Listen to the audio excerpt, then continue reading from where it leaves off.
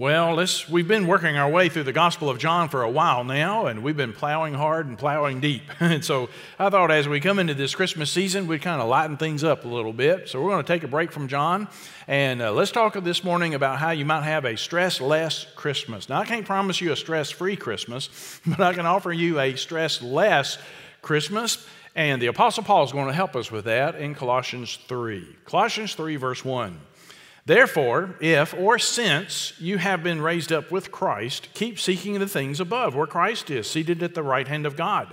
Set your mind on the things above, not on the things that are on earth, for you have died, and your life is hidden with Christ in God.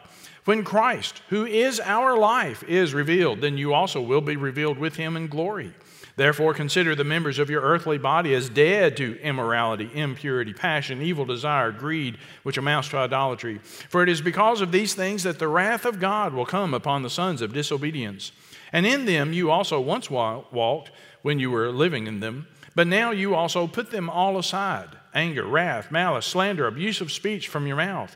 Do not lie to one another, since you laid aside the old self with its evil practices, and have put on the new self, who is being renewed to a true knowledge according to the image of the one who created him, a renewal in which there is no distinction between Greek and Jew, circumcised and uncircumcised, barbarian, Scythian, slave and free man, but Christ is all and in all. So as those who have been chosen of God, holy and beloved, put on a heart of compassion, kindness, humility, gentleness, and patience, bearing with one another and forgiving each other. Whoever has a complaint against anyone, just as the Lord forgave you, so also should you. Beyond all these things, put on love, which is the perfect bond of unity.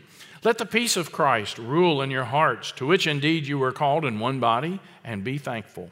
Let the word of Christ richly dwell within you, with all wisdom, teaching and admonishing one another with psalms and hymns and spiritual songs, singing with thankfulness in your hearts to God.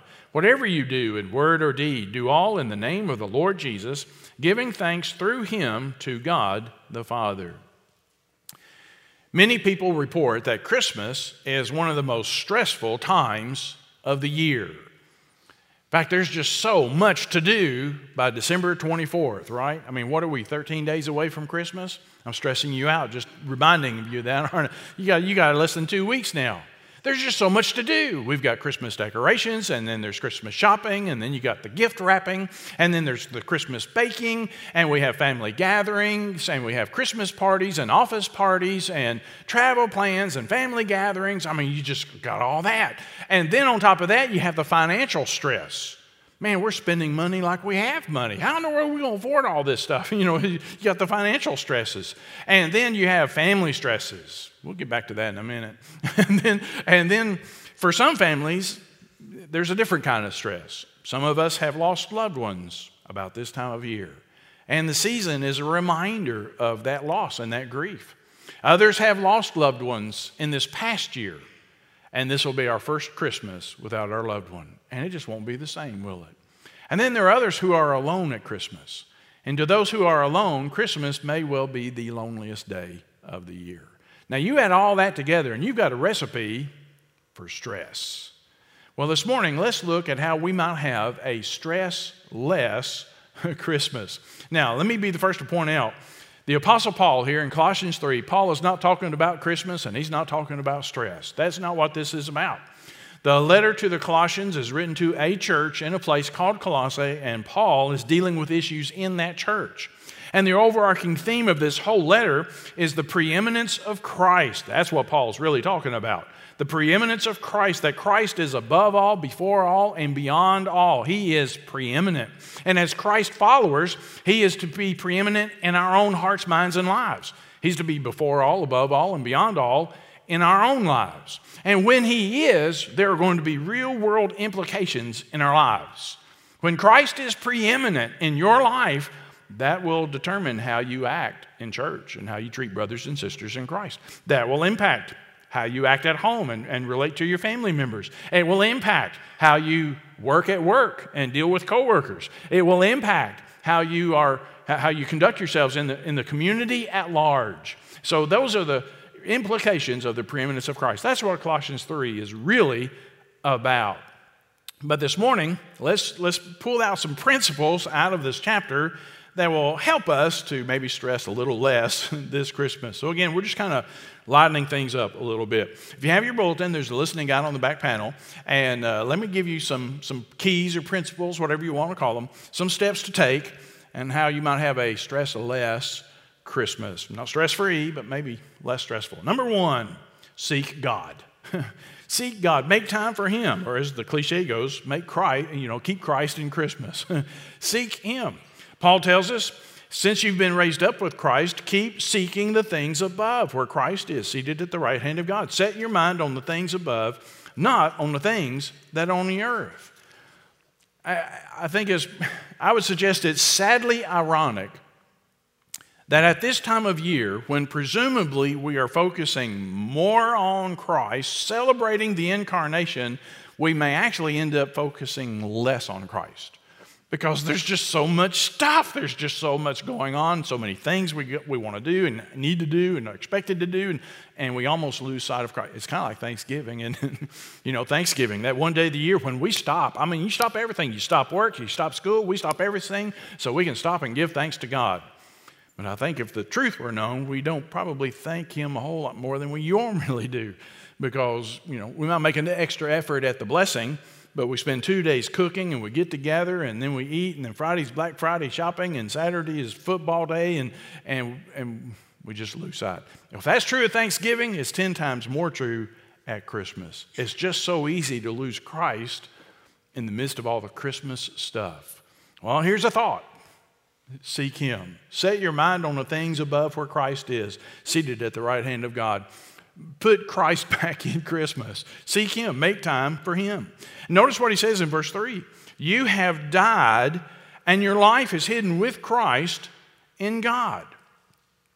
I've been to a lot of funerals. I have never seen a stressed out corpse. Have you? I've seen them dressed out, but I've never seen them stressed out. Dead people have no stress. Have you ever noticed? That's your reality check. Dead people have no stress. Guess what? You've died. That's what it means to be a Christian. That's how you become a Christian. You die. You die to sin. You die to self. You die to this world. Paul says, I'm crucified to the world. The world was crucified to me. We die to self. You die to self-centeredness, selfishness, this self-sufficiency. You die, and then you are made alive in Christ. He is our life. Your life is hidden with Christ in God. If you set your mind on the things above, realizing that you're a walking dead man. You're alive in Christ. That'll lower the stress levels a little bit. It's a whole different way of thinking. That'll change your Christmas. Here's the second key. Put on the Christian graces.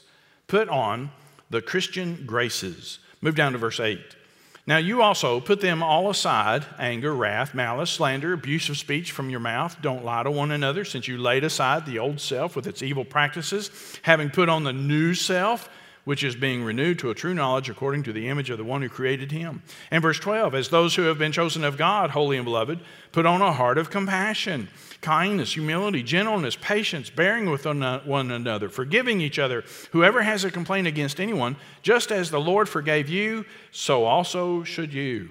So you have the image here of changing clothes, really. You take off the old dirty clothes of your pre-Christian life, anger, wrath, malice, slander, abuse of speech. You take off the old clothes and you put on some fresh, clean, new clothes, that is the Christian graces, kindness and compassion, humility, gentleness, and patience and forgiveness. Well, what does this have to do with Christmas stress? Well, many of us at Christmas time, we get together with family, parents, in-laws, children or grandchildren, siblings, cousins, in-laws and outlaws. I mean, we get the band back together again. Sometimes that's a whole other kind of stress, isn't it? Now, let's just talk about family for a minute, okay? Can we be honest with each other? Say yes, we're in church. We can be honest. Here's your reality check. Your family's weird. Your family is weird. You know what they say? You can pick your friends, but you're stuck with your relatives. And your family's weird. Every family's a little weird. We all have our baggage. Every family has its own history. There are quirks and idiosyncrasies. There are weird family dynamics. I mean, every family is weird. It's like they say, every family tree has some nuts in it. And if you think, Brother Jeff, my family tree doesn't have any nuts, Guess what?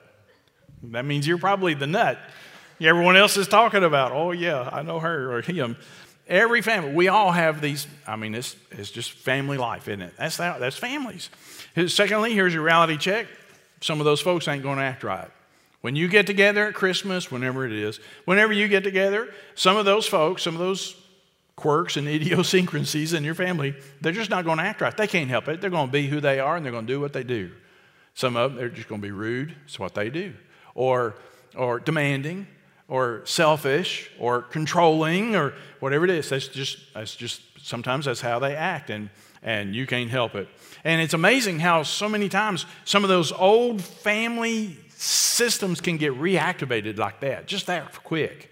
You can be grown and have grown children. I mean, you're a grown-up now, and yet you get the family together, and we go back to those childhood roles.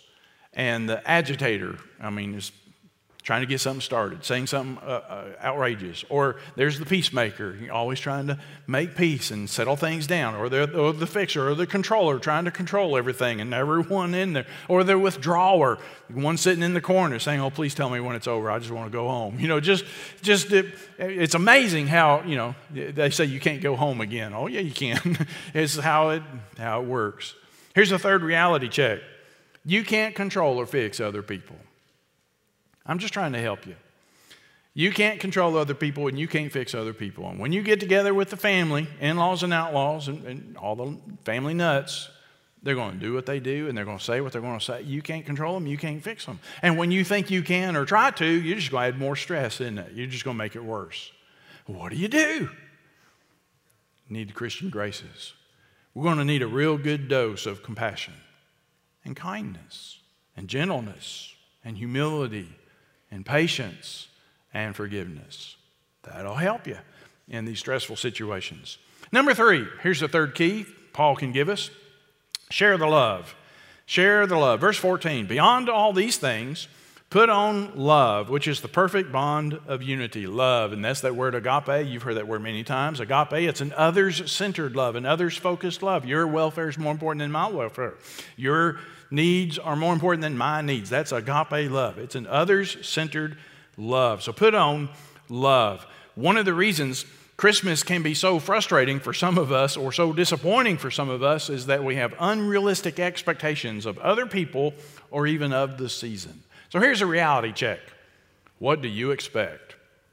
What do you expect? What are you expecting from this family gathering or this Christmas party or Christmas morning or the gift exchange? What do you expect? If you expect your family gathering to look like those old black and white Christmas classic movies, you're going to be disappointed, aren't you? If you expect your family to look like a Hallmark special, you're probably going to be disappointed because it won't be perfect.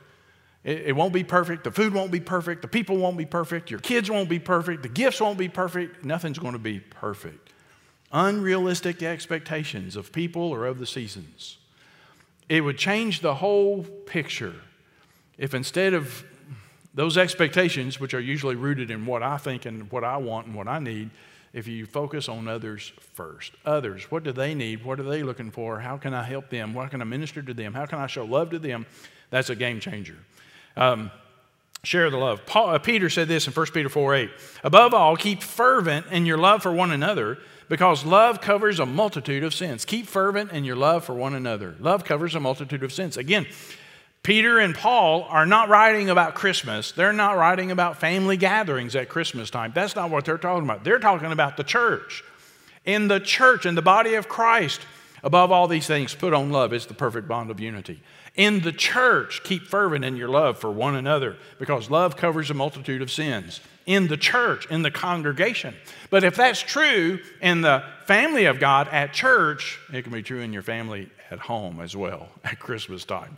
So put on love, the perfect bond of unity. That leads us to number 4. Here's the fourth principle. Focus on togetherness.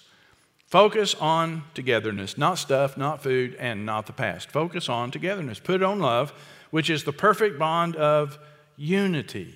Unity, togetherness. Again, Paul's talking about the church, but we can take this to the Christmas gathering as well. Put on love, the perfect bond of togetherness. Focus on the people you are with and being with them. As you get together in these Christmas gatherings, focus on the people you're with and being with them. That's more important than the food, isn't it? It's more important than the food. Focus on the people you're with and actually being with them. That's more important than the gifts or the decorations or all that stuff. And being with those folks, being together and being with them is more important than the past. Now, I'm glad you brought that up. Let's talk about the past a little bit. When we get together, it's always fun to talk about the past. Hey, you remember when? You remember when? And we like to visit the past. But here's the thing about the past. The past is a wonderful place to visit, but you can't live there. And as you get together with family, you can't change the past. You don't need to rehash the past. We can just visit the past. I came across a saying, I love this. I don't know who's original. I don't know who first said it, but I love this. Nostalgia ain't what it used to be. Isn't that great? Nostalgia ain't what it used to be. You know what we do? We complain about the present and we reminisce about the good old days, don't we? We complain about the present. Man, this world is crazy and times are hard and it's tough and the world's nuts and it wasn't like it just, it used to be so much better. And remember the good old days and when it was just, and so we romanticize the past. It was so much better back then. We complain about the present. Well, you know what they used to do in the good old days? They complained about the present and reminisced about the good old days. Even back then, this world is so hard and it's crazy and it was so much better back when. That's how it goes. You can't live in the past. Here's your reality check. Focusing on togetherness, don't sweat the small stuff. We want to get together for Christmas with our friends or family. Don't sweat the small stuff. Oh, and by the way, it's all small stuff. And then focus on the big three. Life's big three. You know what they are. Faith, friends, and family.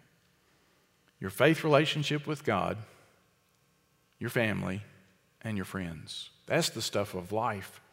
And you want to make that the stuff of this Christmas season, not all the other things.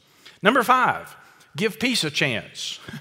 Give peace a chance. Verse 15, let the peace of Christ rule in your hearts, to which indeed you were called in one body, and be thankful. Let the peace of Christ rule in your hearts. Paul says in Philippians 4 that the peace of Christ passes all understanding and guards our hearts.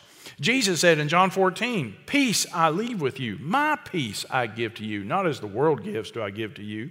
Peace. The peace of Christ passes all understanding. It guards our hearts. Let it rule in your hearts. The peace of Christ is the absolute opposite of stress. When the peace of Christ rules in your hearts, you can't be stressed out. It is the opposite. It's the antithesis to stress. Here's a reality check. As you go into this stressful Christmas season, here's a reality check. What's the worst thing that could happen? These are good perspective-giving questions. This will help you. What's the worst thing that could happen? And how likely is it to really happen? And then the next question is, again, a perspective-giving question. What's the worst thing that could happen? How likely is it to happen? And what will it matter? Say in 10 years, 20 years, 30 years. What difference will it make? Now, let's just play a little game. Let's just imagine it's Christmas dinner, and you burn the sweet potato casserole. Burned it to a crisp. It's inedible. What's the worst thing that could happen? Well, you just ruined Christmas for everybody, didn't you? I mean, why even bother? I don't know why you even try. No. What's the worst thing that can happen? Well, we won't have sweet potatoes at Thanksgiving dinner or Christmas dinner. Well, big deal. And what will it matter 10 years from now, 20 years from now? What will it matter? No, it won't matter at all. Nobody will remember. If we do remember, we'll laugh about it.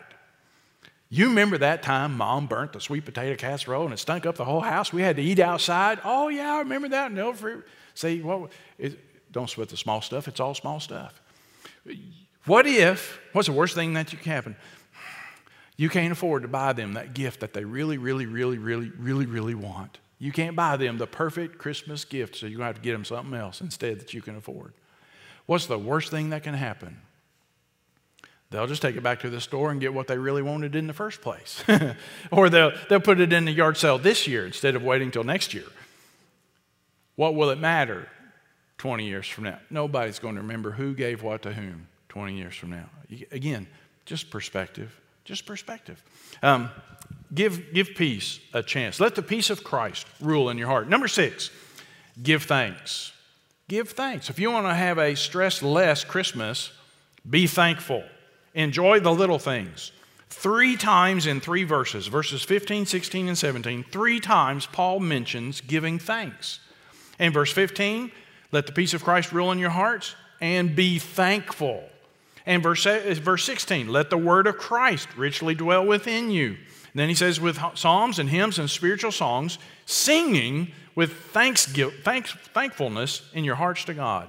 Singing with thankfulness. And then in verse 17, giving thanks through him to God the Father. 3 times in 3 verses. When you let the peace of God rule in your heart, when the word of God richly dwells within you, then you'll be able to sing with thankfulness in your heart to God. They go together. So here's your reality check. Name that tune. What's your tune? What is your attitude? Your tude. What's your attitude? What is your attitude? Are you singing with thankfulness in your heart to God? Or are you griping and complaining because you got so much to do? And thankfulness, being thankful. Along those lines, develop a sense of humor or get a sense of humor. That's your reality check. Get a sense of humor. Enjoy the little things. You know, the Bible says that a merry heart doeth good like a medicine. Doctors will tell you laughter is good for you. There are health benefits, psychological and physiological benefits that come with good laughing, a good belly laugh. It's good for you.